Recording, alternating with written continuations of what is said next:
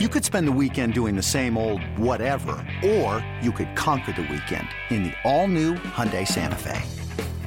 Visit HyundaiUSA.com for more details. Hyundai, there's joy in every journey. This A's Cast download is brought to you by Link Soul. Check out their spring collection. Go to linksoul.com. And by Nest Bedding. Love where you sleep. Go to nestbedding.com. This is A's Cast Live, your comprehensive look at the Oakland Athletics. And the pitch is swung on, hit the right field, hit deep. Whitefield going back at the track, over his head, and over the wall. Do you believe that? And 29 other MLB clubs. Ramirez with a drive to deep right, away back, goal! Gohei gets a bomb out there by the Rocks. And boy, oh boy, this third inning is now showtime. It is a Judgian blast. All rise. Here comes the judge. Join us as we take you inside the baseball universe, from humidors to spin rates to game-changing moments. We have you covered. Spend your afternoon with us next from the town, only on A's Cast Live. Here's Chris Townsend.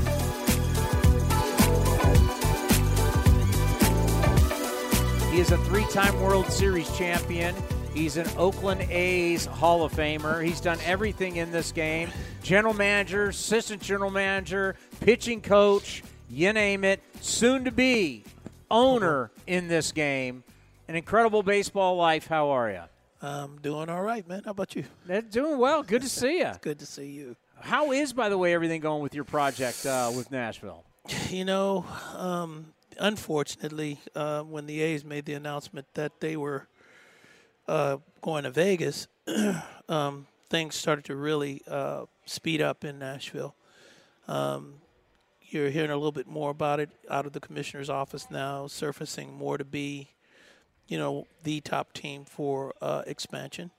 And, we've been working on this, Tony, for 4 years, actually going on 5 years there, developing the brand, the name, the Nashville Stars, and forming our partnerships. And over the last 2 years, I've been doing a lot of meetings at the commissioner's office, learning the do's and the don'ts and how we can make this process smoother for the commissioner's office as well as for our organization. And I think that things are going as well as they could possibly be this early on in the game.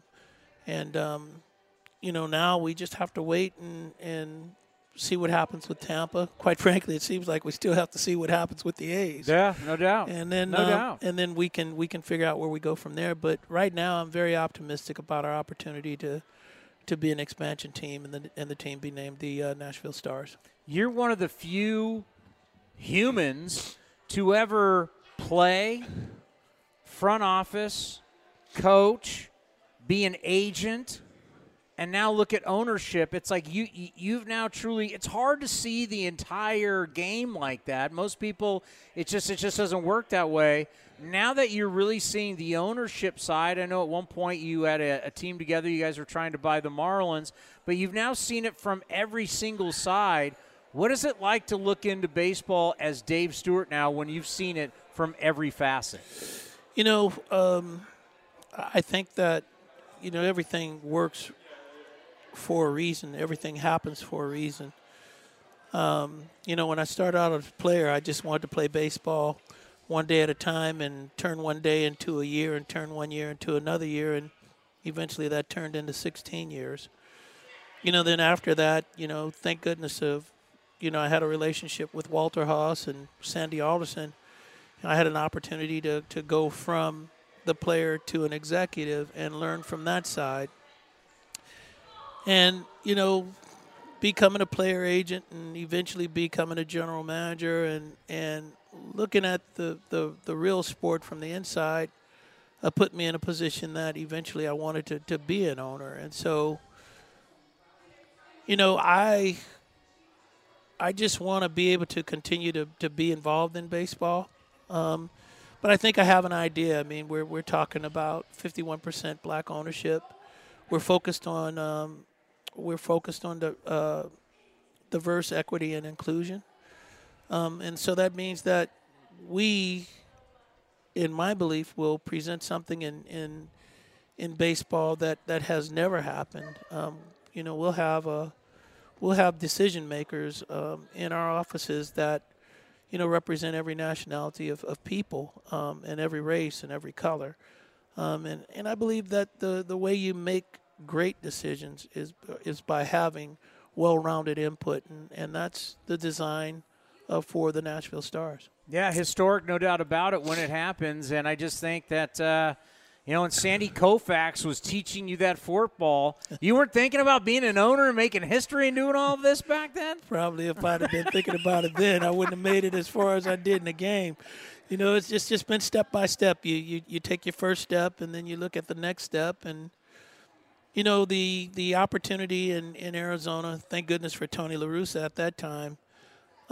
When I left there, I knew at that time that I could put together a baseball team and put together at least baseball operations, because that was my job. And now, I want to look past that and see if I have it in me to put together an entire organization. And that's my challenge, and I look forward to it.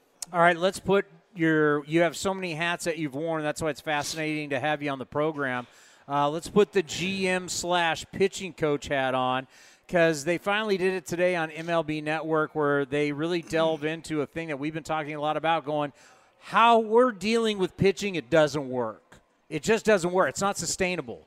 Having starters come out and throw like closers right out of the gate, we have just seen the rash of injuries. They can't go as much. They can't throw as many innings. Then it affects your bullpen. It makes your bullpen throw more innings. And you would think, like, we're going to pitch them less. We're going to have more pitches. That should keep them healthy, right? No, it's not. It doesn't. What do we do, or how do we change? We're so addicted to velocity, but the problem is the human body, these guys' bodies can't take it. Well, velocity is good. I mean, we were always taught in the Dodgers organization, and I'll always say this. As a matter of fact, I was talking to Jim Hill last night doing an interview for KTLA. Yeah, legend. Yeah, and when I was talking to Jim, what I will always say is that fundamentally, the Dodger brand of baseball in my period of time, there was no better way to learn to play the game. Tommy Lasorda, the Dodgers organization, felt that 800 innings were the amount of innings that would qualify you to be ready to pitch in the major leagues. And so the answer in some cases may be less pitches, depending on the body and the physical makeup of a pitcher. But I believe that to be successful in this game, you have to learn all aspects of the game. And velocity plays at a certain time. If you have an opportunity to strike somebody out, you go for the strikeout. But I never threw a four-seam fastball after the sixth inning. And the purpose for that is because you want to complete games. You want to get deep in the game. And so you pitch for contact. You pitch for soft contact. Command of your fastball, both sides of the plate. Pitching on the plate and pitching off the plate inside. Pitching on the plate and pitching off the plate away. Utilizing the top of the zone. You see very little of that in this day and time. And so the art of pitching has actually left the game more for throw as hard as you can for as long as you can. And that here lately is equaling 4 or 5 innings, and it's killing your bullpens. And so the game has to revert back to teaching the art of pitching, teaching players, pitchers, how to think in situations, what you should be pitching for in situations, executing pitches versus throwing pitches, pitching for the outside part of the plate. What I liked about the kid last night that pitched for us last night in his second start in the big Luis leagues Medina, yeah, is that he displayed an art of pitching. And this is a high-velocity kid. Now, I don't know where that came from. I saw him in spring training, and if you ask me in spring training, I say this kid is a thrower. But last night he was able to get through 6 innings because he mixed his pitches up. He had low strikeouts. He didn't have a bunch of strikeouts, which he has the stuff to do that. But he pitched 6 full innings. In my opinion, he gave up 3 runs, but I thought it was a quality start for him. But the key to it is moving the ball around, changing speeds. That's what pitching is, and that art has been lost in baseball. Yeah, we have interns here that were born in 2000. We need to explain. When you start the game and you finish the game as a pitcher, it's called a complete game. You can look it up on Google. You can see it. He was talking about a complete because these kids, they have no idea. I mean, when you said pitching after the 6th inning, they went, what? What is that allowed? Yes, pitchers can do that. By the way, only 5 complete games so far this season for Major League Baseball. Of course, the A's last year didn't even have one. That is tough. I wanted to get your mindset.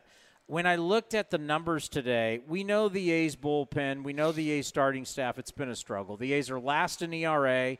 They've given up the most home runs as a staff. They've given up the most walks. Their bullpen has led the world in walks.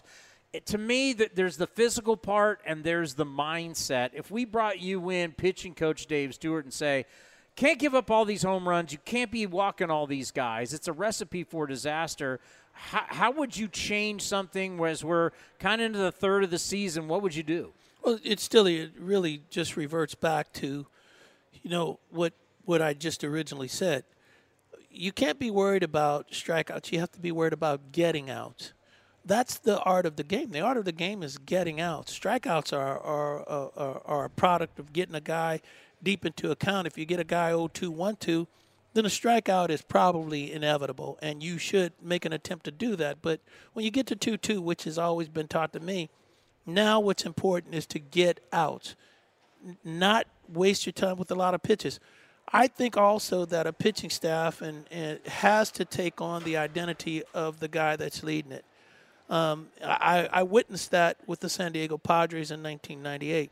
I was a guy that pounded the strike zone hard on the inside part of the plate, and I demanded that from my pitchers. And if you weren't capable of doing that, then I'm going to get guys here that can do it.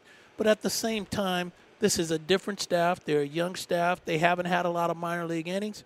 And so you're going to have to be a teacher here at the big league level while these guys are learning to pitch at the big league level. It's multitasking at this point for the pitching coach here, Emo.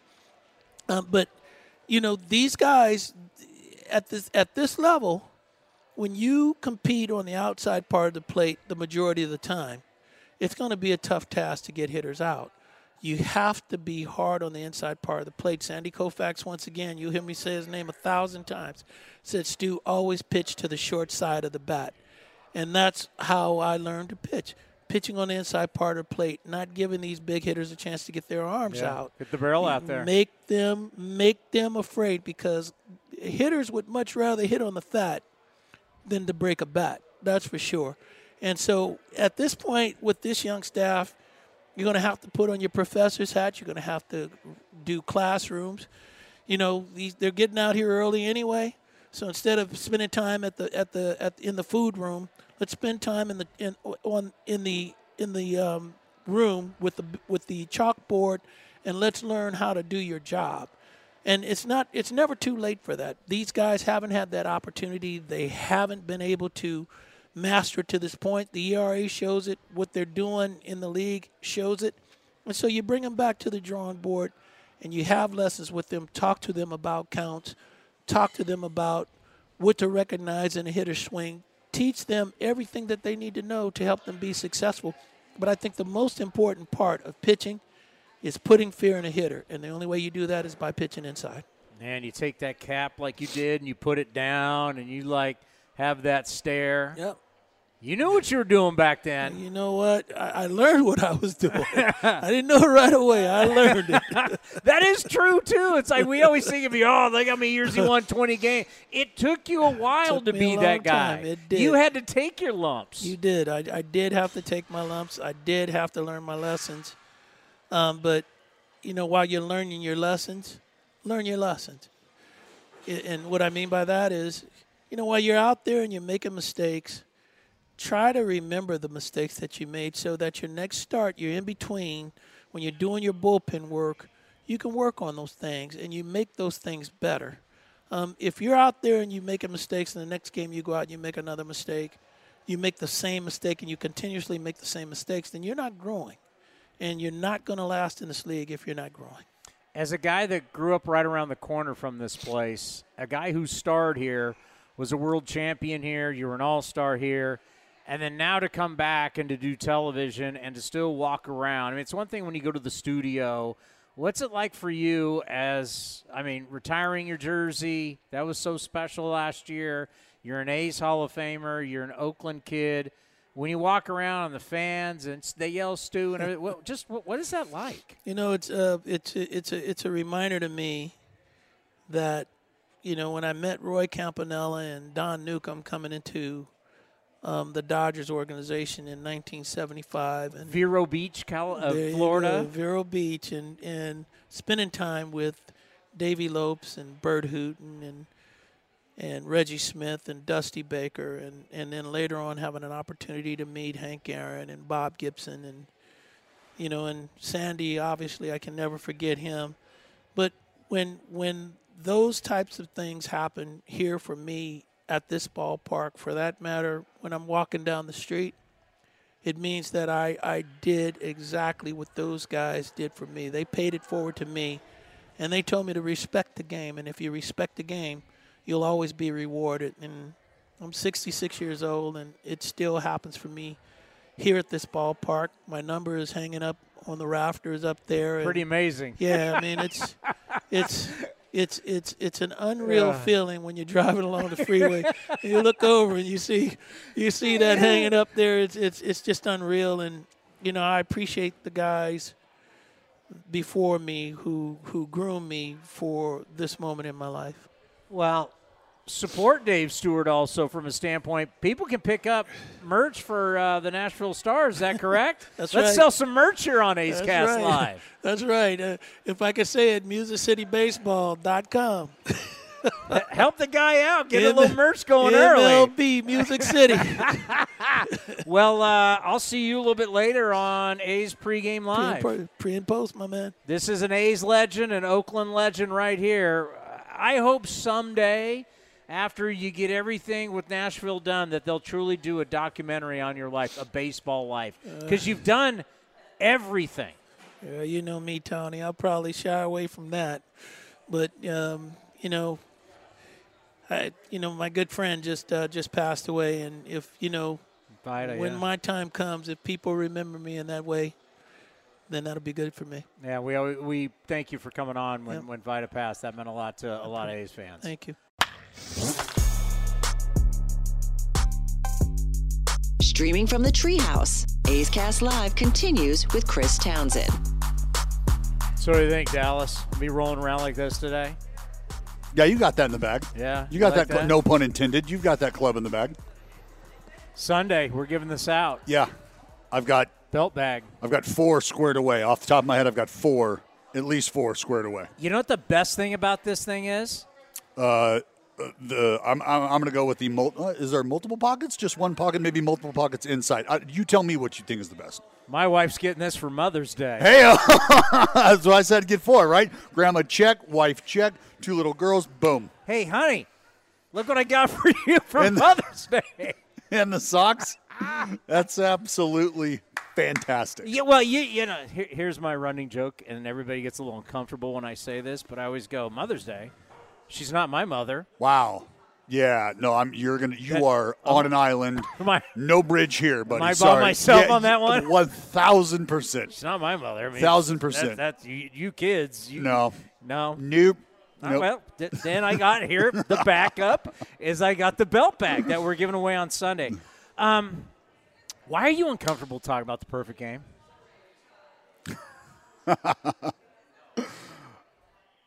I don't know. No one's ever asked you that. That's why you come on A's Cast Live, because I don't do generic questions. You're uncomfortable about it. Why? I think ultimately it's because I've always believed that stuff like that is reserved for legend. Like, I mean, you got a dude over your shoulder right now who is a 4-year, 20-game, like, right? Member of the Black Aces. 3-time World Series champion. I mean, 3-time champion. 3-time. That's what, like, those who, honestly, I do. That's who that kind of stuff is reserved for, right? Not me. And so I think always having thought about that, and when you hear the stories about cool stuff like that happening, it's because the players are legendary. And so that's how I've always kind of viewed it. And I think maybe that's why I appreciate what that one game has done for my entire life. Oh, yeah. And like I'll never at any point try to downplay that, right? Like I'd be a complete ignorant fool to try to actually tell you that no. Like if you just look beyond that, everything no, stop it. So I fully appreciate what that moment and what that game has meant to me, and I think maybe because I do think that it has had such an impact that I don't know. It almost feels like something personal, and not that I'm not willing to talk about or share anything personal. It's always perspective that I never really have. Like that, Townie, that's a jarring question. Yeah, right out of the gate, too. It's like first hole of on a golf course, the hardest hole of the golf course. Like, what? We got to play this par 5 now? Well, and one of the reasons why I bring it up is because whenever we have that day, it brings up all the memories for all of us. Like, for me, my memories of that day was you're thinking, okay, I've got to do Mother's Day. My mother-in-law was still alive at the time, and here I am. I've got full bank of calls. Mm-hmm. And I did like a 3-hour post-game show. My wife's calling going, we have to go to my mother's house. She's got no idea. I don't even think my wife knows what a perfect game is. She's got no idea. I'm like, you don't understand. This was like a really big deal. I did like a 3-hour post-game show, showed up late for Mother's Day. I'm sorry. We all have a story about, like, that day was for, like, everybody because we were all involved. And that is why, like, I'll never be able to fully explain that to folks, and that's why I'm so thankful.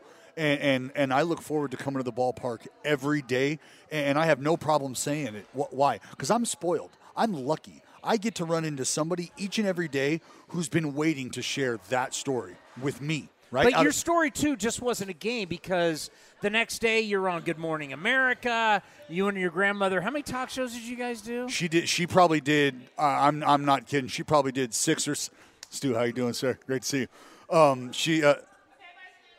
Dave Stewart. It's Dave Stewart. I'm doing TV with him today. It never. People ask me, they go, because you got to think for like our generation, when he was doing everything he was doing, I was in high school, right? Yeah. The A's, when I was in high school, the A's were going to 3 straight World Series.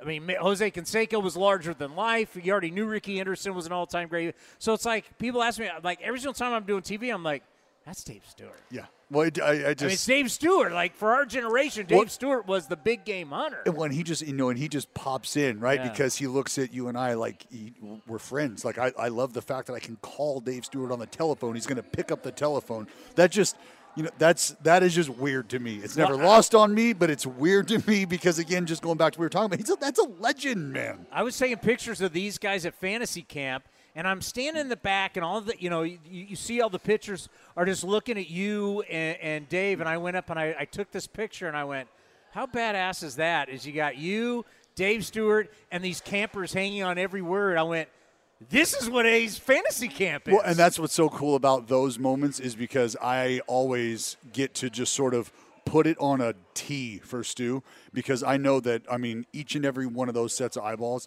is locked in on what he's about to say, some funny story. He's about to bury somebody, probably me, and it's such a you just wipe away whatever you're going through in those moments, right, for that week or whatever that you're getting to spend with guys like Dave Stewart, guys like Shooty, guys like Carney and Steiny, and it brings the word fantasy to the forefront because it is. That's not reality. It's a fantasy to have Dave Stewart reach in and shake your hand. Yeah. Hey, see you later, man. Catch up to you soon. Well, one of the things I think we all respect about your careers, I think people need to understand is you had to earn everything, right? As you mentioned, the Texas Tech. I don't know where you're even going with that all the time. But it wasn't like you were the number. Yeah, shoot your guns. They love to shoot their guns. Red Raiders. It wasn't like you were the number one recruit in the country.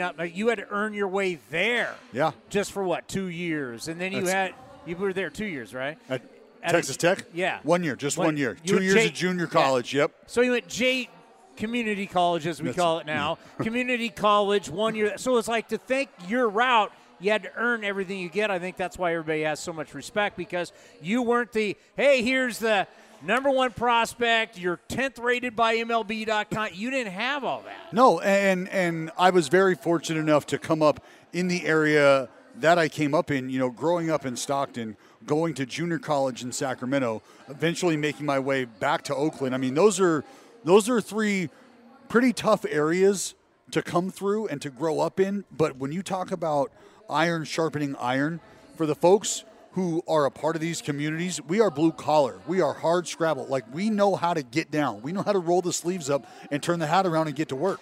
And that's just how you go about your business. And so to think that, things aren't going great today and to let that derail you, well, we just don't have that in our DNA around these parts. That's just not how we do it. All right, so I've talked a lot about it on the post-game show. I mean, probably, and on A's Cast Live, this show. We were talking about it to start the program today. We've been doing it for over a year. Finally, MLB Now today did a whole thing on it. When Bob Costas is a part of it, not me, people probably listen. But I've been saying, velocity's killing this game. Oh. We're having starting pitchers act like closers. We're having guys full max every single pitch, and the human body can't take it. We're seeing less starts, less innings, more pressure on the bullpen. It's been at a tipping point probably more than ever right now. We've got a problem in our game. We've been chasing velocity so much, the human beings, their bodies can't take it. We never talked scapulas back in the day. We're talking about stuff we never talked about before because just the pursuit to throw as hard as we possibly can, more throwing, less pitching. There's a problem. I don't know what to do. The word is maximization. And when you think about, look, we live in a capitalistic society. We are trying to maximize everything, right? Yeah. And so if I am looking to get paid as an amateur right out of the draft, what do I have to do? I have to light up the radar gun if I'm a pitcher, right? Because that's margin for error, that's projectability. Sustainability is not even a question, which is really a good thing if you're a young kid, honestly. When we're talking about the injuries that are almost inevitable, right, the way folks are speaking about them, well, if that's the case, then I'd like to be able to maximize early. And whether or not I can sustain that or not doesn't really seem to be a worry or a concern from the industry. So let me max out early. Let me get that paycheck early if that's the way it goes. And then from there, organizationally, when you get into professional ranks, you start talking about maximizing your resources. What does that mean? That means allowing these arms to do what they do best, that's step on the gas, rip the slide piece, and do it until the wheels, what, Townie? Fall off. Which is like, we're all pitching until you get hurt. And then if you can come back, good luck. If not, it's a conveyor belt of the next guy up. Well, that's why the guys that learn how to pace themselves, and when I say pace themselves, I don't mean just effort level. I mean understanding when to put a little on it, when to not, pitchability, and understanding that is how I get through 5, 6. I can't believe I'm even starting at 5 these days. Yeah. But that is how you get through, 6th, 7th, 8th inning. And I've always talked about, finishing a baseball game is a learned behavior. And you're watching Nathan Eovaldi, Nathan Eovaldi go out, and his last 3 outings have been phenomenal. But you're watching a guy who understands how to get deep into those ball games and how to finish those ball games, right? Just 1 out away. But it's a crime to see the talent that we have in this game at times go down the slope that it goes down when it comes to injury. But I always go back to maximization, and organizations are maxing out their resources and talent. The amateur players are trying to maximize their paycheck before they get to the big leagues. And I don't think you can fault or blame really any group. Well, let's talk about fellow lefty right here coming up, Sammy Spin Rate. Oh, this is pure entertainment. This is pure entertainment for me. When you know that this dude's number's getting dialed up, I make a noise. Sammy Spin Rate, because it's fun. It's a lot of fun. He tried to sell us that he didn't know his spin rates. I mean, he might be selling wolf tickets is what he might be selling. I wasn't a buy. So we said to Scott Emmert. Well, Scott Emmert said Scott Emmert is PR for the Sharks. Scott Emmert said he knows his spin rate. Oh yeah. Don't let Sammy fool. Come on, he might be a slow lefty, just kind of trying to slow play you, but that ain't the case, because that's 94 with some. Sammy Spin Rate. Well, how are you? Good to see you again. Good to see you. How are you? Welcome. Have you been to the Treehouse before? First time. What do you think? It's beautiful. Hey, It's beautiful. When you guys are on the field, you guys have no idea this exists. No, just see guys with a few beers in their hands. That's about it, yeah. This is what this is why people like to come up here. It's a great spot to come up, watch games. The Warrior game will be on up here, so people like to come here. So how's everything going for you so far this season? Good. Feel like I'm doing pretty decent. Had a couple hiccups in the road, but, that's baseball. So just try to keep your head down and continue to work and, try to help encourage guys around us, and that's about all I can do. It's so interesting when you are a reliever in Major League Baseball. As you say, there's going to be some hiccups, but whatever that hiccup is, you got to let go because there's a good chance you're in the very next day. 100%. Tell us how you don't dwell on things. You got to let the bad stuff go. Exactly, and for me, that's a hard thing because I feel like I'm so invested in baseball. It's kind of my somewhat identity right now. As a lot of guys say, it may not be, but for me, I'm just very passionate about baseball. So that is the hardest part, is trying to let go. And sometimes, it might be a hard night's sleep and wake up and try to reset. But, everyone's human. Everyone's got hiccups. So it's just the process of life, and kind of the same thing with baseball. So you have to learn how to adapt to that and just take another step the next day. With the way this season's going, you really could be called upon at any time, right? It's not going to be like, well, in the 8th inning I start to loosen up. I mean, really, you could get the call. It's 6, it's 7. So when you get ready for a game and you walk out to the bullpen, how do you keep your mind? How do you keep relaxed? How do you keep loose? How do you go about a game knowing you really have no clue when you're going to come in or get the call? It's a little bit tougher now. Being a little more established, I may have, somewhat more of a role, but again, you never know. So for me, it's, I always have my plyo bands and my plyo balls and just continue to stay loose. Once that 5th inning hits, it's going to locker rooms over, getting locked in, getting stretched out, and then just, my trick is to look down towards the dugout where I can see Emo walking to the phone, and I don't even need to look to Mike over there. So. And then, obviously the adrenaline hits right there. The nerves take a little bit over, and you just kind of, your heart rate goes up, and you just get going. And then it's, here we go. Yeah, I try and tell everybody all the time on this show, it's like, hey, when you're a bullpen guy, you don't got time to run the poles, play long toss. It's like get up, go. You got to be ready. A lot of people say 8 pitches. What is it for you when you get up on the mound in the bullpen for them to relay, hey, he's ready to go? How long does it take you to get loose? For me, it's different. I just need about 5, 6, 7 crow hops off the mound, and then I could be ready for the game. Obviously, I would like more than that, but if times are tough, for what's happening in the inning, I would feel ready.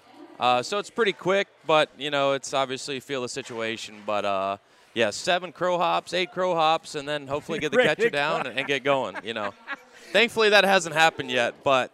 That would be, extenuating circumstances. It's so funny because pitchers want to. I want to have this feel. I want to have these. You don't have. It's get up and go and let's get this thing rocking. Yeah, that's somewhat of the unfortunate part. You don't have that starter routine where I can kind of lock this pitch in or lock that pitch in or feel this and feel that. It's hey, I've got what I got right now and I've got to take it to the game and go compete. Some guys focus on their catcher when they're getting loose, and as you said, it's going to be 6, 7, 8 pitch, whatever. Do you turn around, especially with the bullpens here in Oakland or on the field, are you looking at the situation? Are you because sometimes you're just coming in with a clean inning, and other times you're coming in and it's a dumpster fire. Yeah, a lot of times, here it's a lot easier. You don't have to look over a wall. I mean, you just turn around, you see everything. I kind of monitor what's going on. Yeah. You have more of a feel, especially if you're trying to play a matchup, when the lefty's going to come up, that type of situation.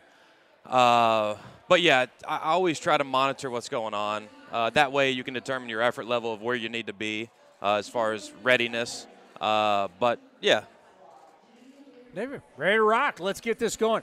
We asked you last time, Sammy spin rate. You liked it. Have you been checking the spin rates? Are we ready to make some jerseys here, some shirts, Sammy spin rates? I mean, I've kept up with it. Yeah. All right. I'd like it to be a little bit higher. So, but no, it's good. So, just continue to spin it, right? Yeah, and then we're going to have to get some T-shirts and start doing some Sammy Spin Rates. Some merch sales, yeah. Hey, let's end on this. You're now a veteran guy, right? You're a veteran guy. We're going to see a lot. I mean, we've already seen a lot of players. We're going to see a lot more players. How much have you taken guys under your wing to kind of help them out, learn their ways here in the big leagues, especially this year? There's been a couple guys that, you can, it's not that I actively just walk up to and address them with, if it's a concern or if they need any help, just try to feel the situation out. Obviously, like you said, there's been guys coming in and out, and so that can be tougher because you just get to meet someone and you wouldn't want to have, you don't even have an impression of them yet. So you try to get to know them a little bit and then see how they operate. And if you can help them or they have questions and be very receptive to their situation, it's obviously super subjective to individuals, but just try to get to know the person as best you can, and if you can help in any way, I'll try to do that as well. Great stuff. Yep. We always appreciate having you. Thank Treehouse, not a bad Here place. Here we go. Someday when you're not playing, come up and I'll buy you a beer. All righty, let's do it. Streaming from the town, A's Cast Live continues with Chris Townsend. Here, as we're doing it a little differently today, it's great to have you on the program. I appreciate you stopping by. Before you got to do a little Snakes and Giants. Snakes and Giants from the desert. Yeah, it's first time we're seeing them, and they're, I think, exceeding expectations on, the Padres and catching up right on the Dodgers. But it's going to be a great first meeting between the Giants and the D-backs. And I think about the D-backs. We talked about Torey Lovello and his club being exciting. Like last year in the second half, they stole a ton of bases, kind of putting everybody on notice that here we go. This is a young team that's super athletic. And that's kind of what we're seeing. That's exactly what we're seeing. They ran all over the Dodgers the last time they played them. That's something that the Giants are going to have to contend with today. But we saw all these signs last year. You got young guys who can move, who are super athletic, and they got a year of experience under their belt last year. And they've come out this year, and they've really started off hot. Are you surprised at all about how the West has gone so far? Padres, Giants, and here are the Dodgers. We weren't kind of sure how good they were going to be. Has anything shocked you? Not really. I thought it was going to be a really competitive division the whole time. The Padres kind of not getting off to the start that I think they expected is a little bit surprising. Yeah. I thought the Giants were going to be up there being able to contend if things went right. The Diamondbacks I thought were always going to be a good team that was going to make some noise. The Rockies you kind of thought were going to be at the bottom, but it's a pretty tight-knit division. Anything can happen with a good week of baseball from a team kind of in the middle of the bottom or a rough week from one of the teams at the top. So with the Giants, how you feeling about the season so far? Would you say excited about it? I mean, where are you with the Giants? I think your energy that you did just kind of gave it away a little bit. Hey, we're 8-30, so I mean, come on. It's one of those things where you see what they're capable of. You see when the rotation does what it's supposed to do, which is always a strength of the Giants. You always expect coming into the season that the starting rotation and pitching in general is going to be something that you can rely on. They played a little bit better defense than they did last year, but it's been a little bit of Jekyll and Hyde. They haven't been able to really put it together and make a run that I think and play consistent baseball that I think we've all been expecting. Do they have it in them? That's a good question. I think that it's yet to be seen. I think we've seen the flashes of it. And with the expanded playoffs, if you have a good run, if you have a good couple weeks, anything can happen. You can really make some noise, but they have to put it together and they have to start playing a little bit more consistent baseball because they're not only going to be seeing the teams in their division a little bit less, but they're going to see other teams around the league that they haven't seen. They're going to run into the Rays. They're going to run into the Orioles. They're going to run into teams that they might not normally see who are making some noise in baseball this year, and they're going to have to play good baseball to contend with those teams. And we're seeing right out of the gate how that's benefiting the AL East. Instead of them just kicking the crap out of each other, they're now, we get to go feast on these other teams, and you're seeing that they're all projected to have big seasons. I mean, the Yankees have fallen back a little bit, but they're all expected to have big win totals. A lot of that is because they're not playing in division. That's exactly right. Carlos, my partner, Carlos Ramirez, he was always saying that you need to beat the teams that you're supposed to beat, and that's what those teams are doing. They're running into teams that are not exactly as strong as they'd like to be, and they're feeding on them. And that's when you kind of get intra-division games, and they mean that much more. I think about your career, obviously sporting. Show them the World Series ring. Look how sweet this thing is. See, we're all. This is 2012. This is what we're all trying to get. I still don't have one. We're not getting one this year, but I would like to get one. It is so hard right now to predict year-to-year relievers. Like we had Domingo Acevedo last year, had 70 appearances, money in the bank, best year of his career. We just DFA'd him. It is so hard. Why do you think that is so hard year to year to predict how relievers are going to be? I just think that the disparity between the top end guys and everybody else is getting a little bit bigger. And the game has changed a little bit where once you've established yourself and you're a guy, you get a little bit more leash than the average guy coming in. And I think that the biggest disparity in baseball has been that marginal player. And I think pitching in general, you pay for the top guys who are going to be your setup and closers. And then I think the kind of overall thought process throughout baseball is those guys in between who get you from when the starter comes out to those elite guys are almost interchangeable. And that's when you can almost save a few dollars as opposed to spending, $3 or $4 million on a reliever. You can spend $1.5 million or bring a young guy up and develop them. And I think that's what we've started to see kind of happen over the past 5, 7, 8 years is those kind of middle guys who championship teams need. That was my role. That was what I did. So if I was still playing in today's game, I think my leash would have been significantly shorter, but I was the guy who protected Jeremy Affeldt, Sergio Romo, Lope, Casilla. I was the guy that got the ball to those guys. So if Matt Cain or Bum or whoever it was went 5 2/3, I'd come in and go an inning and a third and get the ball to those guys at the end in the 7th, 8th, or 9th inning. And that was what my role was to start my career. And I was really good at it. And I got a little bit more leeway in leash as my career, my tenure went on. And I started to pitch some of those 7th, 8th, and occasional 9th innings. But that role in the middle, the role of the guy who's going to bridge the gap, or multiple guys who will bridge the gap from the starter who's not really going 7 innings that often anymore, unless you're the workhorse or the pitches are super efficient. It's not as common for guys to be going that deep into the game anymore. That role is really important for a competitive team that's trying to win. Yeah, we talked about the bridge guy. We need the bridge guy to get to the bridge guy to get us. But that's like, we were just talking about Bruce Bochy now with a couple of the Rangers people who are back there in Oakland as we're doing the show. And that's the one thing that they're noticing with the Rangers, that Bochy allows the starters to go a little deeper. I mean, that's why you guys won. No offense to the offensive guys out there for the San Francisco Giants. You had some terrific players, but you guys won because you had the starters and then you had the bullpen. That's how you won three different World Series. That was the blueprint. Starters, bullpen, and it wins in the postseason. Yeah, it does. It's one of those things where I say it all the time on air now whenever we're talking about anything is Giants baseball is good pitching, good defense, and timely hitting. All Giants fans know you're playing almost heart attack baseball. You're playing those one-run games. And when the Giants as a team in general have a successful season, you're winning those 1 or 2 run ball games. And when you're not having a good year, you're losing those or those games aren't quite going the way that we're accustomed as Giants fans to seeing them go. But that was the blueprint. I mean, I remember in spring training one year, somebody was asking Javier Lopez, how do you feel about you guys being the slowest average velocity bullpen in the big leagues? And this was like in 2015 after we had just won our 3rd World Series. And Javi you can get him a little bit snagged and he'll come back with a snide comment. He's like, yeah, well, 3 rings is good enough. And, you had the guys that you trusted. And our motto was just, 25 guys, one common goal. And it was be selfless, play for the group as a whole. And the egos were set aside and we were able to go out there and just focus on our job. And if somebody wasn't able to do their job, the next guy would come in and pick that guy up. I mean, you've seen him, both of them actually, Sergio Romo, Yusmeiro Petit, the guys who had huge impacts on not only one, but multiple, if not all of the Giants' runs. Those guys are not going to come in and just blow 97 by you. They're crafty. They have cojones, so to speak. They'll go out there and challenge you, throw strikes, long at bats, and they'll get the upper end of it.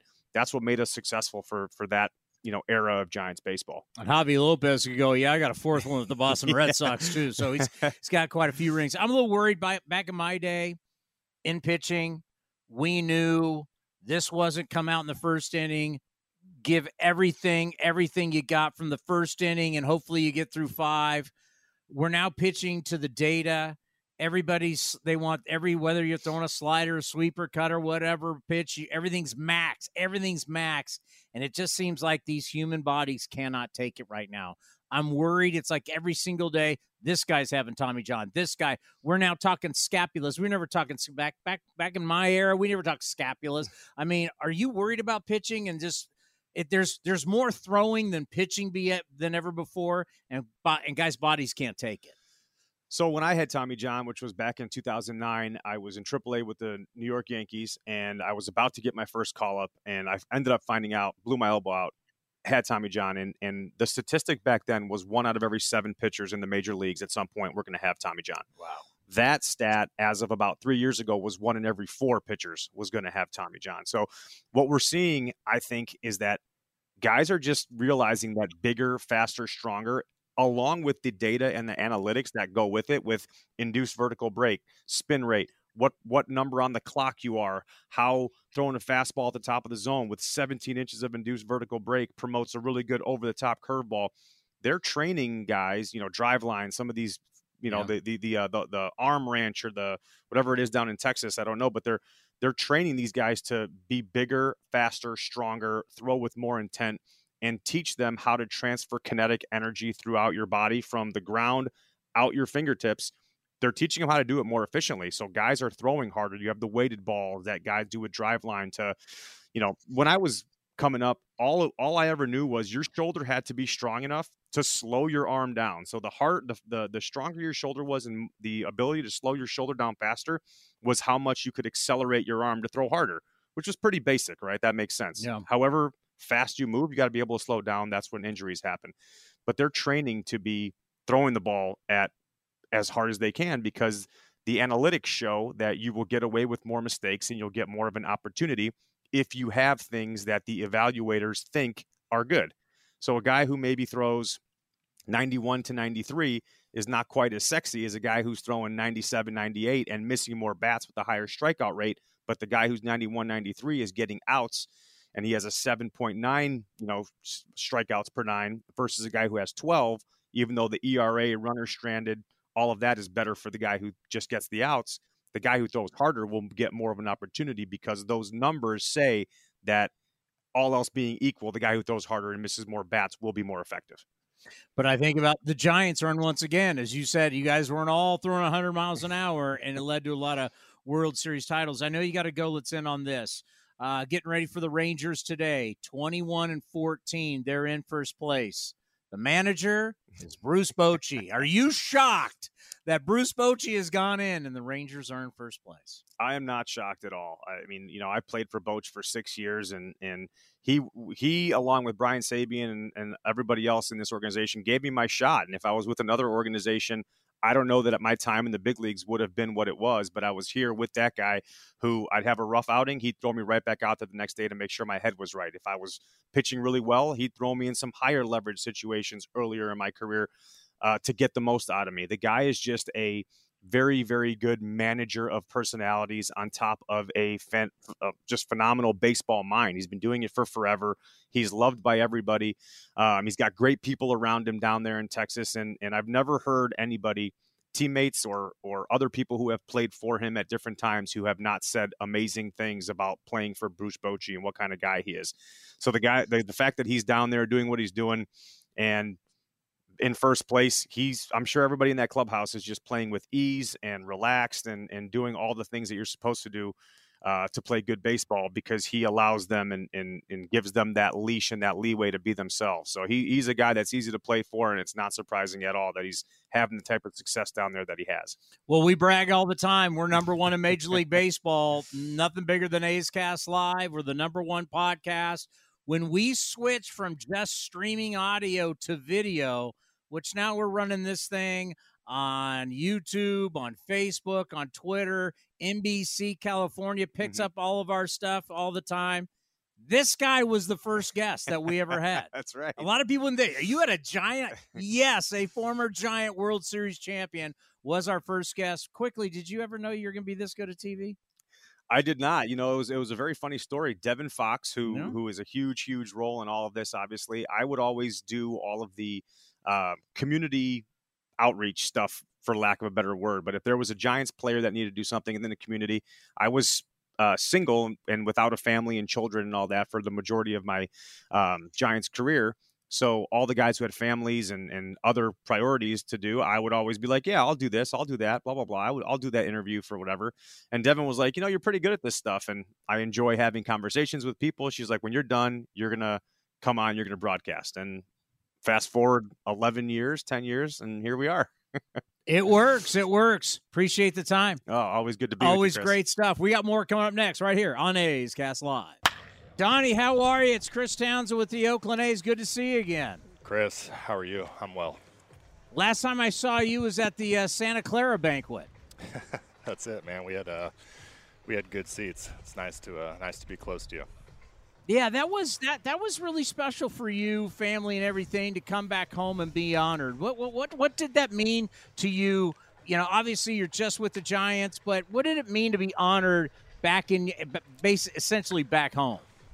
I guess it's in simplest terms, it's things come full circle, and it's really what it's all about is the community that had a part in teaching me everything that I know, and really the community made me. So less about personally being recognized, and I think more about circling back, and then there's a responsibility now where it's to pass it on to the next generation, and part of this is making them proud, and hopefully building a career and creating value for other people that makes the community proud of me as well. I'll say this. I know that I've never met you personally, but I've met a lot of RiverCat players that knew you and that talked about you, and they raved about you, just your communication, the way you work with them. And so it's good to meet you. But with this particular team, you look at with Josh Young and some of these younger players, they seem to be kind of all working together and kind of getting better at the same time. And that's been just my impression of this club is that they're all starting to come into their own at the same time. Yeah, I think that's the goal. And there's kind of this misunderstanding that when you get to the big leagues, you've arrived, where we want to just focus on continuous player development. So, our freshmen or our rookie quarterbacks that are rookies now are doing different things at the line of scrimmage than Marcus Semien. So it's just about taking players through their journey.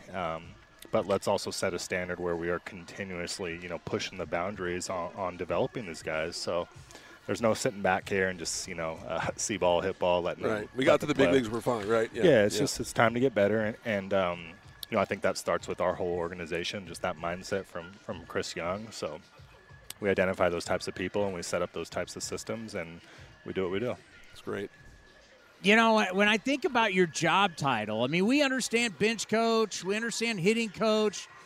Take us through, because we all love football, and we know what the offensive coordinator does in the National Football League, designs all the plays, and what are we going to run? What is an offensive coordinator like? When that title came to you, what is offensive coordinator? It's really if you think of like a 30,000 square foot view, coordinate the entire system. So what we do from the Dominican through A-ball to AA, AAA, all the way up to the big league. So it's really creating a system, and the biggest part of the coordinator side, I think, is the behaviors that we attach to that system. So what it looks like to lead a meeting in the Dominican, what it looks like to build feedback loops for these players to stay on a nice roadmap to Arlington. So a healthy amount of organization, and then building leaders in our hitting department that can run their units and kind of take guys through their journey. So it's less about figuring out if we're going to run the slant or the vertical against man-to-man or as cover two, but more about thinking about this thing almost in a business sense. How do we set up a really healthy system to take guys through their journey and get them ready for the big leagues? Well, yeah, your goal line offense this year, you guys in the red zone are incredible. No, but I think it's really interesting because what you're doing is it's the same message. It's like you're creating – we talked about it for years with the Dodger way or the Oriole way. It's like you guys are creating your own Ranger way. So whether you're an A-ball or you said the Dominican or A-ball or AA, coming up the message, what you guys want. Talk about how important that just true structure throughout the organization is, that everybody's on the same page. You said it perfectly. and it starts above us, right? It's it's Chris Young's leadership. It's not an option here. So we are going to be aligned, and we're going to have unity. So when you thin slice that to the offensive group, we're just executing on the leadership above us. So alignment and unity in our offensive system is no different than anything else we do here. But to your point, it's not even key. It's just there is no other option. So and those first principles for our personnel are based off of value creation. So if everything we're going to do is in the best interest of helping these players and the organization create value, then it really takes what it takes. One more for you with I want to ask you about Boch, because it took the perfect job for him. It's going to take the perfect job for me to come back, right? And talk to Chris Young, and here's a masterful, just every single move he makes, his baseball intelligence is off the charts. What have you seen from Boch? And I know he's created that calm in the clubhouse.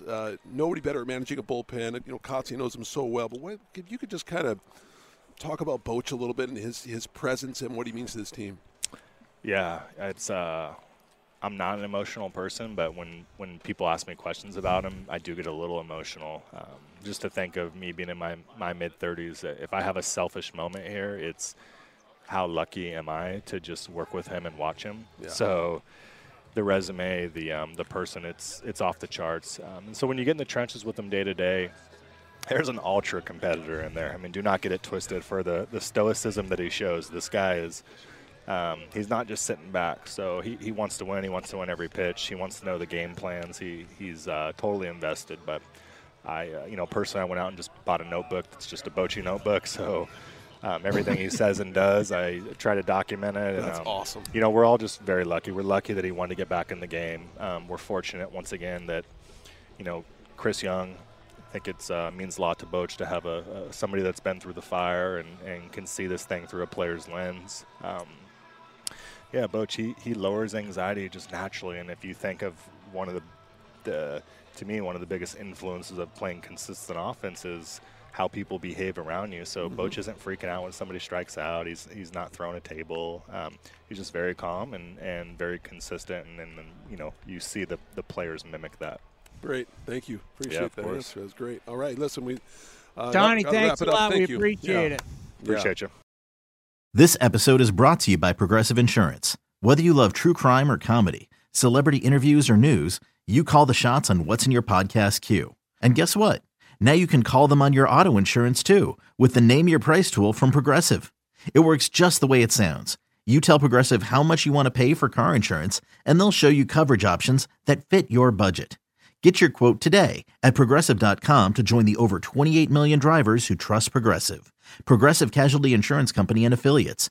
Price and coverage match limited by state law. It's blazing hot outside. You get in your car to turn on the AC to get cold air pumping, but it blows hot air out. This issue is commonly caused by low refrigerant due to leaks in the AC system. You want an easy, all-in-one solution that will restore the cold air in no time. AC Pro Recharge Kits make restoring cold air easy for even those with zero DIY experience in less than 10 minutes. Save time and money versus going to a shop by picking up an AC Pro Recharge Kit today. Be a pro with AC Pro.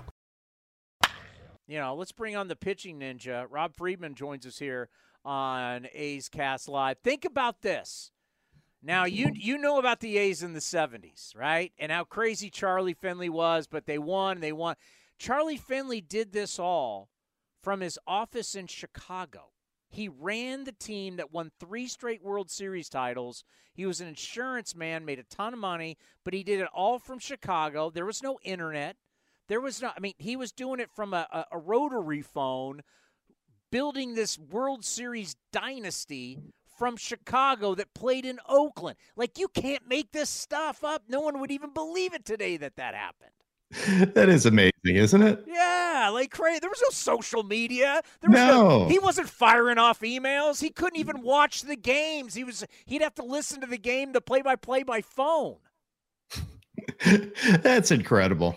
And you brought back bad memories with rotary phones, man. Why are you doing that? Well, because you and I might be the only people, like all the people are going to watch this, you and I might be the only ones old enough to remember that. You remember how big our life was when we had a phone that didn't have a cord? Oh, yeah, absolutely. That was huge. Changed your life. And typewriters that didn't have those keys that stuck and stuff, like nobody even knows what a typewriter is. How about this thing that works the television? I don't have to get up and change the channel. It just changes it for me. It's been fantastic. We can be totally lazy, and that's what the world should be. And then this box showed up. We used to have to put a tape in it. Now we don't have to put a tape in it, and it records whatever shows we like. Dude, life has definitely gotten a lot better from those days, I think. I do not wish for those old days. If I could change anything, though, I would like to get rid of the cell phone and go back to pagers. Because pagers, you knew somebody wanted to talk to you, but you didn't have to get back to them right away.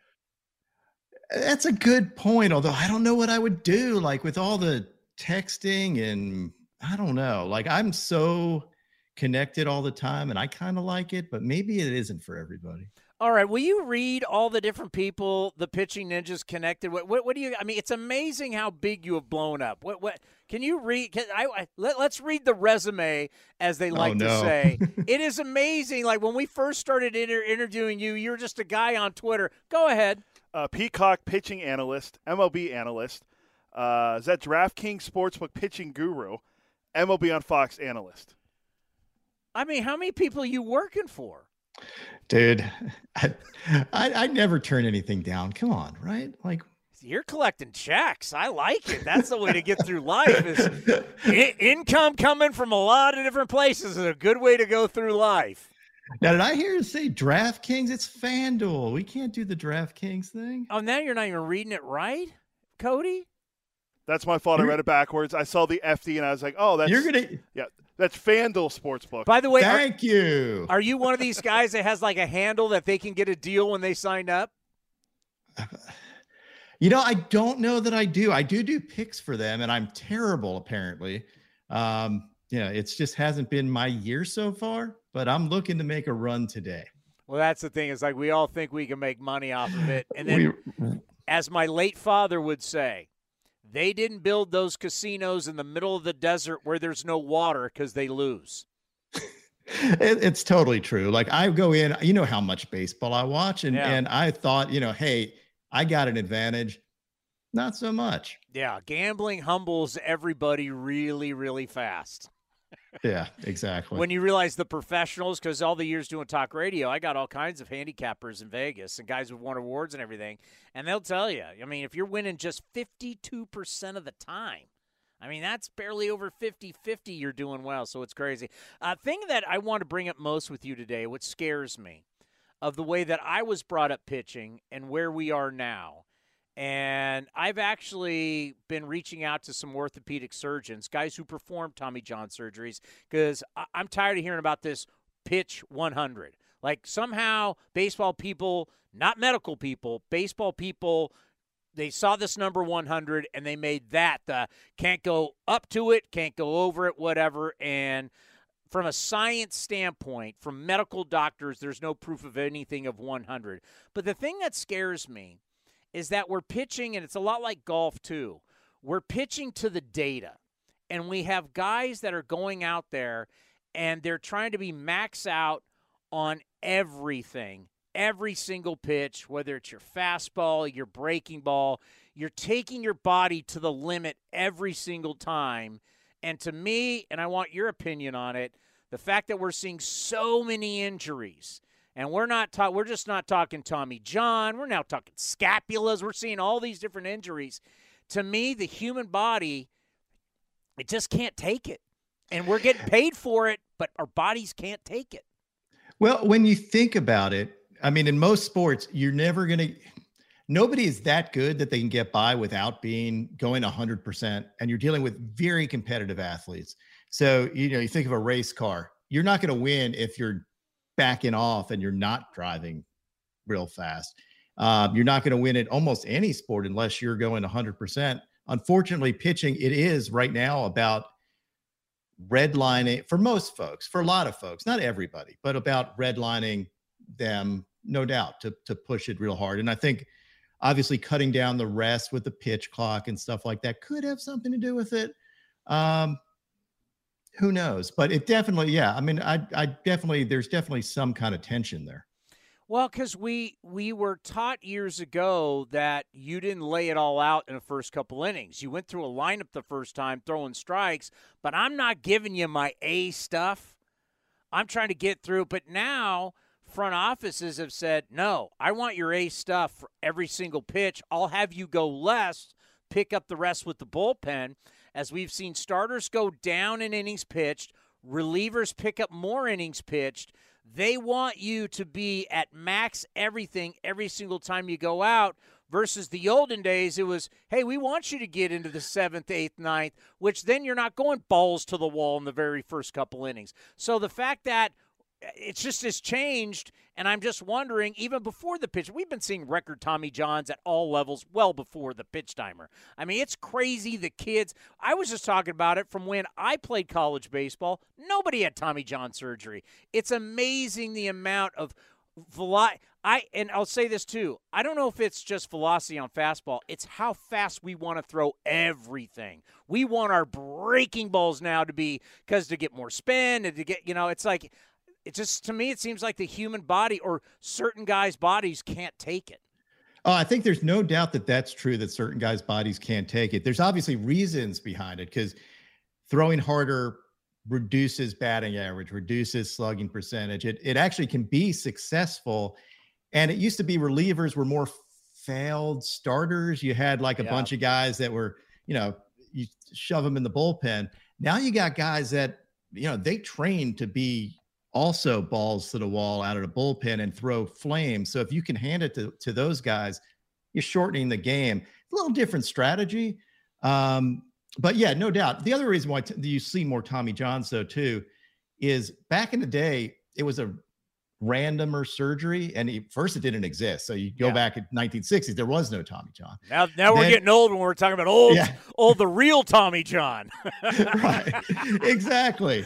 And now you're dealing with it where it is fairly routine. We know how to recover from it most of the time, and we can get somebody back most of the time. So the surgery itself has gotten better. So you're able to make a decision that maybe back in the day, you wouldn't have had Tommy John. Now you're saying, okay, well, we can repair this and get the guy to 100% rather than have him at 90% for some period of time and then risk it. So there are other factors to it, but no doubt, redlining the body will have issues. This does. Sweeper. Everybody's talking about the sweeper. In my day, we called it a slurve. It was in between. If you didn't have a tight slider and you didn't have a 12-6 curveball, you had the frisbee going this way. You called it, pitching coaches hate it, but we called it a slurve. They're now calling it a sweeper. Now we got the gyro slider. You're looking at all the data. What truly is the difference between let's say right-hander, because lefties are all screwed up because they're coming from here. Forget about lefties. You got an over-the-top 12-6 curveball. You got the tight slider. You got a cutter. You got the switch. Like, what is the difference in the gyro slider? I don't even know what the hell is gyro. Gyro is more like so think of a bullet, and a traditional slider where you see a dot, that's what you're looking at. If you think of how a bullet goes, it's not going to break one way or another. It's going to go mostly down, right? You're going to get the vertical drop to it, but not as much as a 12-6 curveball, which is actually using the seams more to create the drop. So a gyro slider is more of your traditional slider that will go straight down and not sweep. But it's still spinning like a slider? It is spinning like a slider. But it goes down and not this way. That's right. It has no horizontal break. It's just vertical. Right. So the sweeper is a subset of sliders, just like a two-seamers, two-seamers and sinkers can be different. Two-seamers is a subset of fastballs. Knuckle curve is a subset of curveballs. We now have a subset of sliders because it's not, there's a reason for it in that there's about 3 times as many sliders breaking over 12 inches horizontally than there used to be like even 5 years ago. We're teaching how to change the spin axis, to use the seams, to create what we're calling seam shifted wake. It's this new force on a baseball that we discovered. It's always been there. People have always thrown a sweeper. There's some subset of people that have always thrown it. You go back and you look at Dave Stieb, absolutely threw a sweeper. Nasty. That thing was. Absolutely. San Jose zone, by the way. Dave Stieb was from San Jose, California, where we are right now. There you go. So how about that for bringing that up? get extra credit. But so we just learned more about why the ball moves the way it does. And now coaches are teaching it. You're able to replicate it because we have slow-mo cameras. We can tell spin axis. We can do all this stuff. So we can create more of these sliders that actually sweep versus go more vertically. And when you think about it, if you're doing more of a swing, whatever we call it, the launch angle swing, where you're swinging slightly up, if you're doing that, you're probably more likely to run into a pitch that's breaking down than that's breaking sideways. If you're breaking sideways or more horizontally, you're likely to either pop it up or miss it or run out of bat. So pitching coach are teaching it for a reason. And it's just it's basically a subset, just like squares are a subset of rectangles. Sweepers are a subset of sliders and have their own name. People just need to realize that what we're doing as pitchers is we're messing with the human brain and hitters' eyes, right? When things are moving, like hitters, people need to understand that when you're up at the plate right now, the hitter's eyes have to see it. The brain has to say, I can swing or not, and then the brain has to tell your body, swing, dummy. We're basically fooling hitters with all of this movements and the way the human eyes see objects. It's hard to totally, but the eyes see in planes, right? And so when you're throwing it through all these planes, human eyes have a hard time.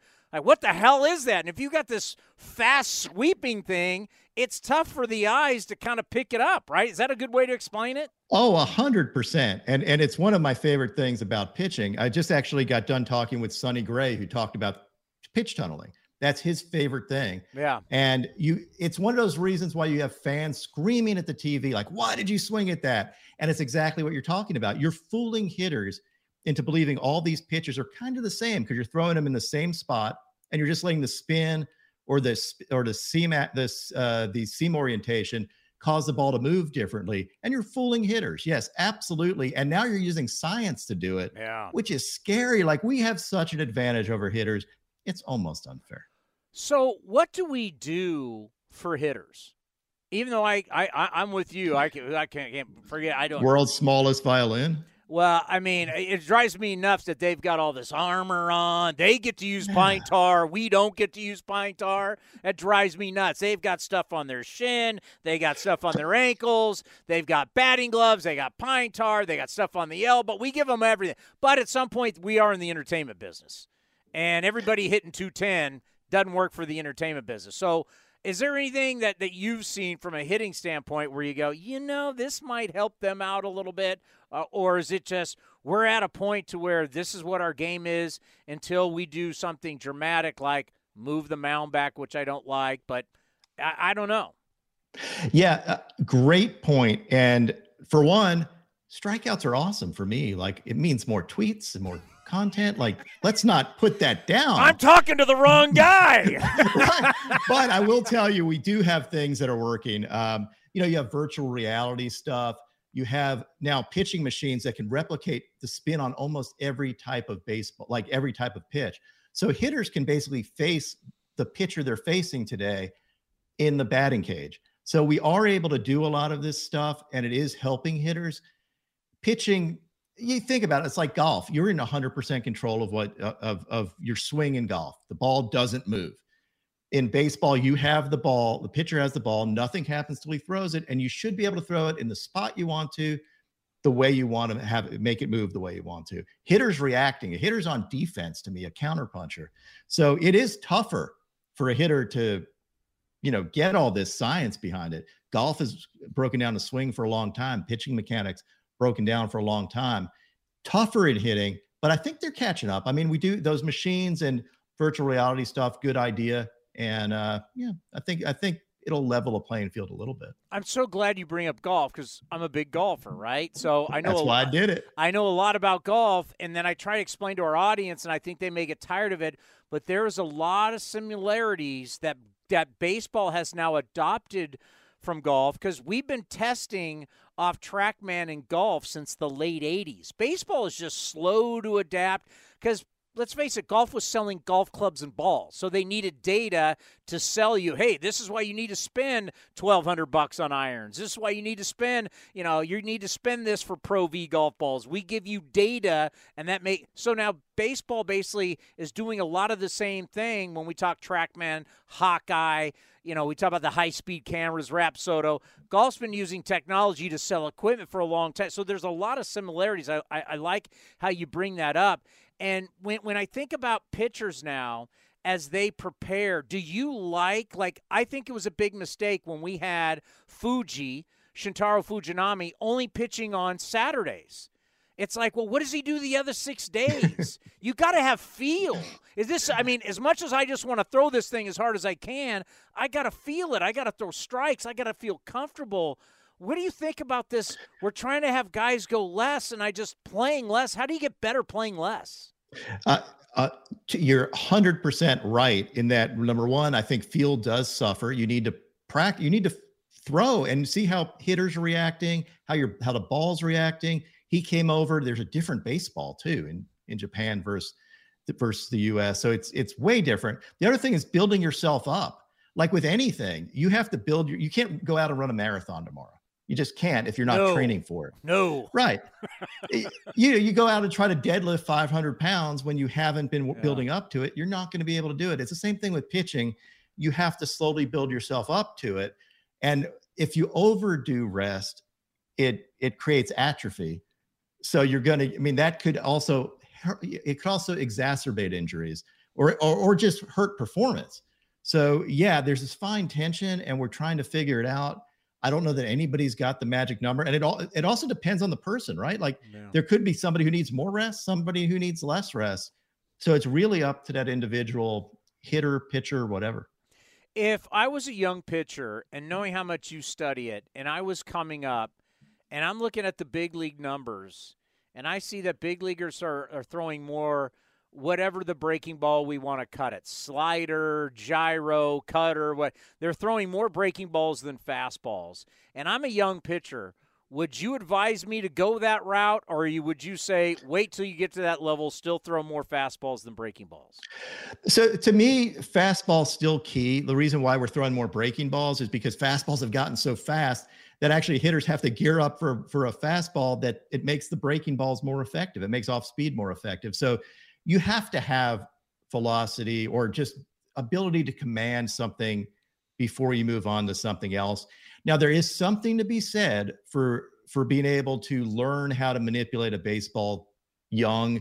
I've talked to too many guys that are now in the major leagues able to spin a ball one way or another. Like they can either pronate really well or they can supinate really well. And it's because they did that when they were younger. And now it's harder to learn when they're older.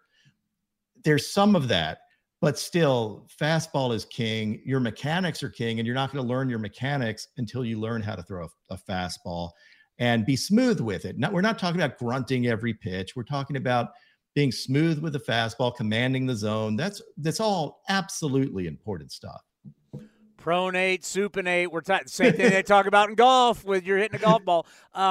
Sonny Gray, love Sonny Gray. He was a great kid when he was with the Athletics, but clearly at the end, he was getting hit hard. And then he got shipped to New York, and that just swallowed him up. And then he got back to Cincinnati, and he got with his old pitching coach from Vanderbilt. And now all of a sudden, now in his 30s, he's resurrected himself. And he's having a great year. Why is Sonny Gray having the success that he's having? When I look at the numbers, it reminds me of a young Sonny Gray in Oakland as an all-star out of Vanderbilt. Yeah, so what I find with him is he is so ridiculously creative with his pitch types and how he spins the ball. And I think when you're younger, sometimes coaches take that away from you. They're like, they know, because you're younger. They're like, this isn't how we do it here. And I think now that he's older and has more freedom to be himself and to really work to his strengths, which is creating different pitches. Like he is amazing. His feel for the breaking ball and to create many versions of it on the fly. As a young pitcher, you don't have that confidence to do it. Now he does. And I think that freedom is a big deal for him.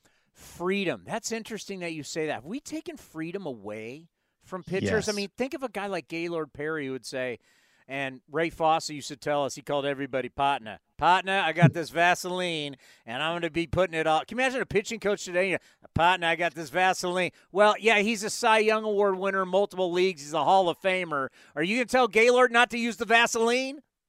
No, that's his key, or at least pretend like he is and fool everybody, make them all worried. But I'm touching something. Do you like? I love the character of the game. That's part of the reason we all love it, right? Like, I don't think you should ever cookie cut people. You do need individuality, and we're getting a little bit of that back. Like, you're allowing people to be free and to move the way they naturally are. But before we were cookie cutter people, and I think a lot of pitchers fell victim to it and probably weren't as good as they could have been. And it was because we wanted you where you were pitching to velocity. Yeah, like, this is what we want. We want you, and like Sonny Gray. I mean, Stephen Vogt used to talk about during a game, Sonny Gray's movement would change as a catcher, and Sonny didn't know. It was just natural, and however he was manipulating, and he didn't even know. Like, they would be working together going, I don't know where it's going, but we're getting people out. Let's do it. I mean, that's pitching, right? You're deceiving the hitter. Rhythm. Our pitching coach, Scott Emerson, says hitting's timing. Pitching is disrupting the timing. Sonny Gray was great at that. And that's where I think of guys. So I got to touch one of these balls, the new tacky ball they're trying out in Double-A. Yeah, it was tacky. I mean, I didn't throw with it, but I got to. It's definitely tacky. Where are we now on trying to find something that we don't have the problems like we have with a Max Scherzer at Dodger Stadium where. I don't know, pine tar, I put alcohol, I washed it, oh, it's now all over my glove, I have no idea, I swear on my kids. How do we get away from that? Do you believe in making the ball tacky? Do you think that will work? I think we need to do something, because right now having the umpires do a field test, like, this feels sticky to me, so I'm gonna eject you, or this isn't quite as sticky as this, or this is a sticky, like, that's not a standard. Come on. We have the ability we know spin rates during games. We can look at that and see if somebody's spin rates are up, if it looks fishy. But we also could do away with this. Like, right now, it's the Wild West. I mean, we're saying we're cracking down, but if only one umpiring crew is actually really cracking down, are they just, showing off, or are they just making it all about themselves, or are they the only ones taking it seriously? Who knows? But we need more faith in the game and faith in the honesty of this. So I think attack your ball is the way to go. I think the current ball, maybe we're seeing a little bit odd results. Like, it's giving pitchers even more of an advantage, which, like we were just talking, like, is it fair? Like, is it fair to give pitchers double the advantage now? Maybe not. Well, what do you want? Do you want me to bring Dan Plesac, who was a terrific closer back in his day, and he's been an awesome analyst on MLB Network. He has the running joke going. Back in his day, they used to say, "Don't go out to the mound alone," which meant you were always loaded with something.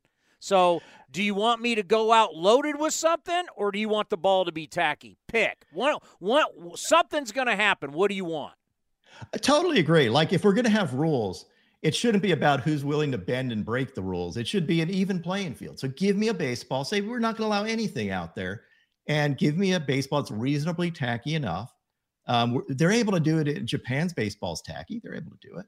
So why can't we do it? I think we can. I do think the experiment is a little. We gotta see what happens, because if we come up and people are throwing sweepers now that are breaking 2.5 feet and no one's able to hit anything, it might be a little tough for fans. Yeah, it might not be good for the product, but we'll see. And, in the end, it's about the entertainment business. I got to tell you this, and we'll end on this. So it was last year, I'm at a San Jose State football game. I got my Spartan shirt on, and I had a pitching ninja hat on. And it was at the end of the game. We're walking out of the stadium, and this kid goes, "Pitching ninja." And I went, wow. At a San Jose State football game, someone recognized the hat I was wearing. When you're just randomly being noticed throughout the country, that's when you know life's pretty good for the pitching ninja. Dude, it still never gets old at all. Like, I love that. And it just means that maybe we had an effect on something. Maybe people like if it helps people be fans of the game, I think it's awesome. And I do love that. Like that's fantastic. Like tell them about your merch. Let's sell some merch. Go to pitchingninja.com. We got everything for you. And you got it in all the team colors. We do. Oh, you go to Rotowear as well. They sell the Pitching Ninja stuff, and we've got everything. You notice I have I made my light like A's colors right back there. I can change the colors of that. I love like you got like the eyes of the ninja are red on your hat. That is awesome. Yeah, this is a new one we tried out. I think this is it's one of my favorites. It's like a snake almost. You know how they do those snakes with the red eye? I mean, that is sweet. Little evil look. Willie, you know what? You're helping make baseball cool, and that's what we need. We need to make baseball cool. We really do, and I don't think the sport does a good job of that. I think they're starting to, maybe a little, giving people freedom, but the idea that it's fun, right? The sport is all about having fun, competing, and pointing out why this, instead of looking at everything being a home run, sometimes pitchers deserve some love too, and that's what I'm all about. Like, show me all the nasty pitches. Don't get me started on, we are the only sport. I'll let you use this. We're the only sport where we've diminished the guy who handles the ball or the object. Yeah. Right? And totally I say this to people, and they just go, what? I go, in football, the guys who handle the ball are the stars, the quarterback, the receivers, the running backs. In basketball, it's the point guard and the scorer.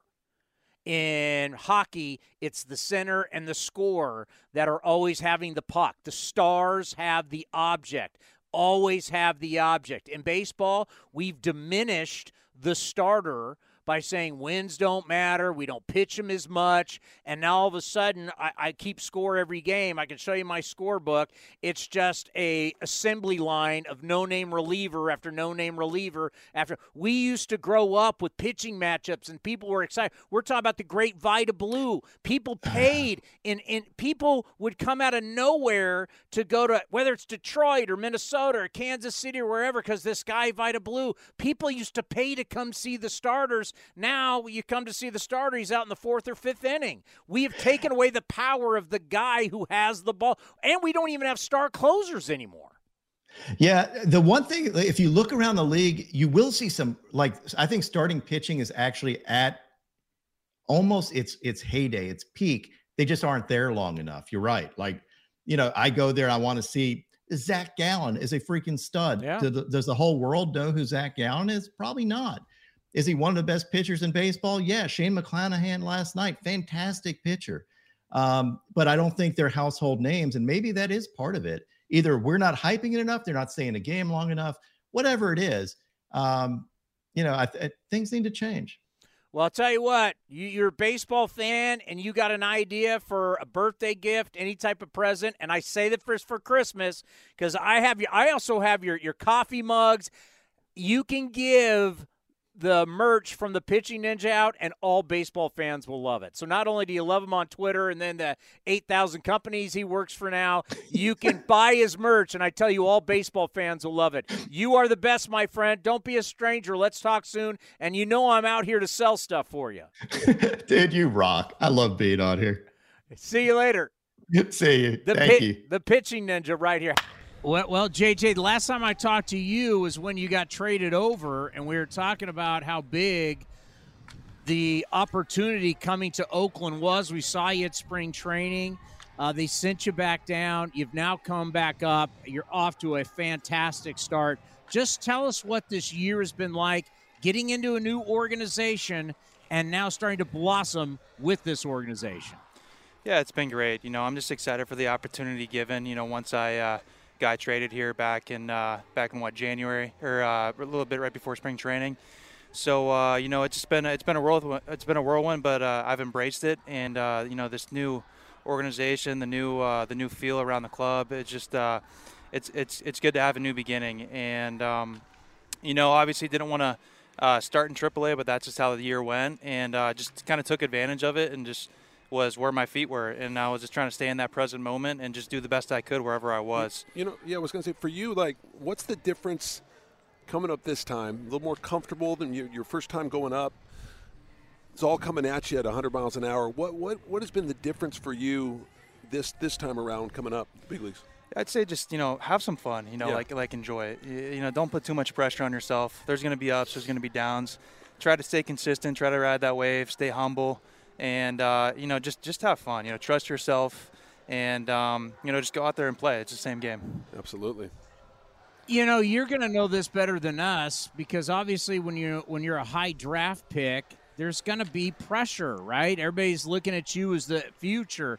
When you come over to the A's didn't draft you. No one's talking about the signing bonus. No one's talking about where you rank as a prospect.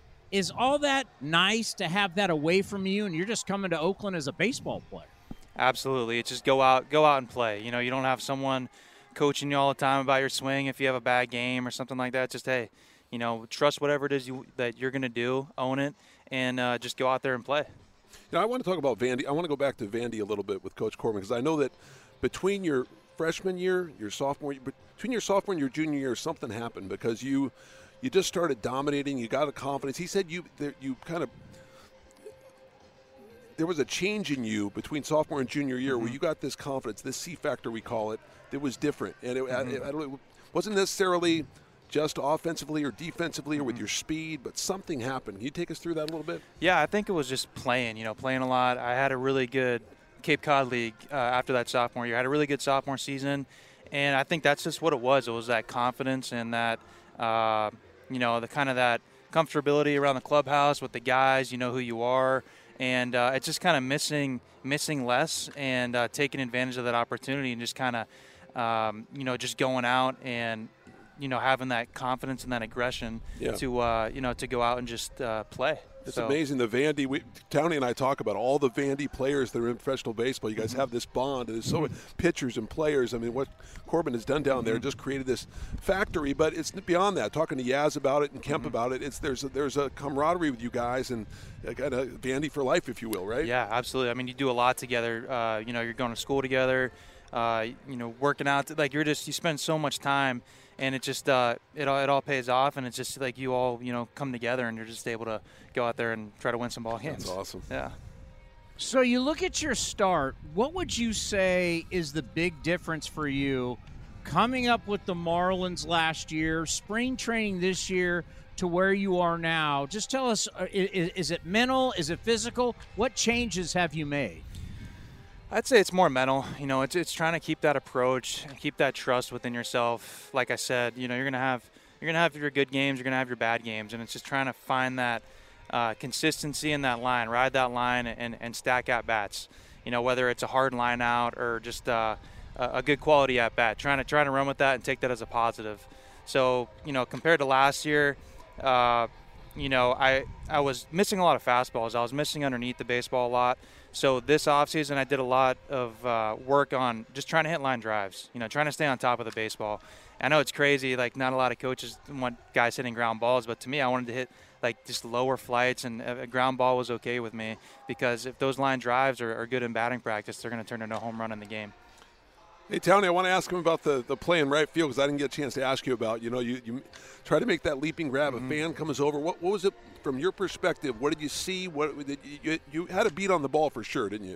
Yeah, so I had a beat on the ball. I didn't think it was going to go out. I thought I was going to catch it right there, like right in front of the wall. But Yankee Stadium's crazy. It can be blown out a little bit, and Bader spun it well, so it kind of went another extra 2-3 feet. And I just remember kind of getting there and jumping up, thinking I caught it, and I come down and I didn't have the ball in my glove, and and I asked one of the fans, and the fans caught it, and there was two guys kind of reaching over. So it was just kind of a weird play. I didn't know if you saw this, but Bader, when he came out the next day, pointed at the fans saying like, "Thank you for doing that." Right? Classic. That's funny. Yeah. And the bleacher creatures, sometimes they've eaten guys alive. You were having a good time with them, playing catch with them, talking to them, just talk about the experience playing in Yankee Stadium. Yeah, you definitely want to get those crowds on your side. So, the least you can do is, give a kid a ball. Obviously looking for the athletics, looking for the green, because I'm sure those guys are getting heckled in Yankee Stadium. So you want to do, your best to support them too, because they're supporting you. But yeah, just, playing catch and taking the hits when they come. But it was just fun. And it's the same game. Well, I just think about we talk so much, especially with young players. We're talking about how much you prepare, all the data, all the video. I think the one thing for you, and I think the same thing for Johnny when he's broadcasting and doing a lot of TV now, it's have fun. Yeah. We're supposed to have fun, for God's sakes. It's a fun game. It's baseball. It's fun. We all get in our heads and we worry too much. I mean, your stroke has looked really quick, especially on the balls inside. But, with all the data and all the stuff about what you're doing, it just looks like you're having fun. Yeah, absolutely. That's the name of the game. Don't try to create these expectations and try to hit a 4-run homer every at bat. Just go up there, take what they give you, and do your best to kind of win a ball game. We talk about Ryan Noda, and we were talking about Noda before. You see him spit on those changeups that are this far out. Mm-hmm.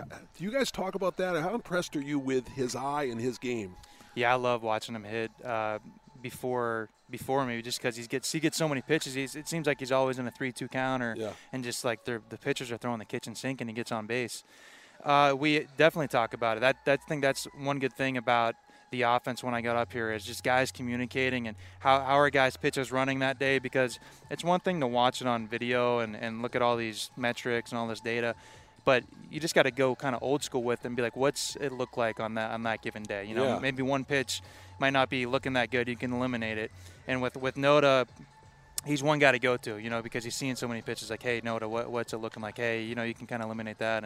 And he's just been he's been great on that aspect. Yeah, we joke about it because like they'll call him on a pitch that's just this far out, a strike, and he's like, look, I know that was not a strike because I know the zone as good as the umpires, right? Exactly. Like he's got a great control of the zone, and that's just one thing. I mean, that's a huge part of the game. Yeah, no question. We've seen with Mark Kotsay, and this happened a lot when you're in the minor leagues or you're in college, Bob Melvin, we always saw different lineups. It was a different lineup every single day.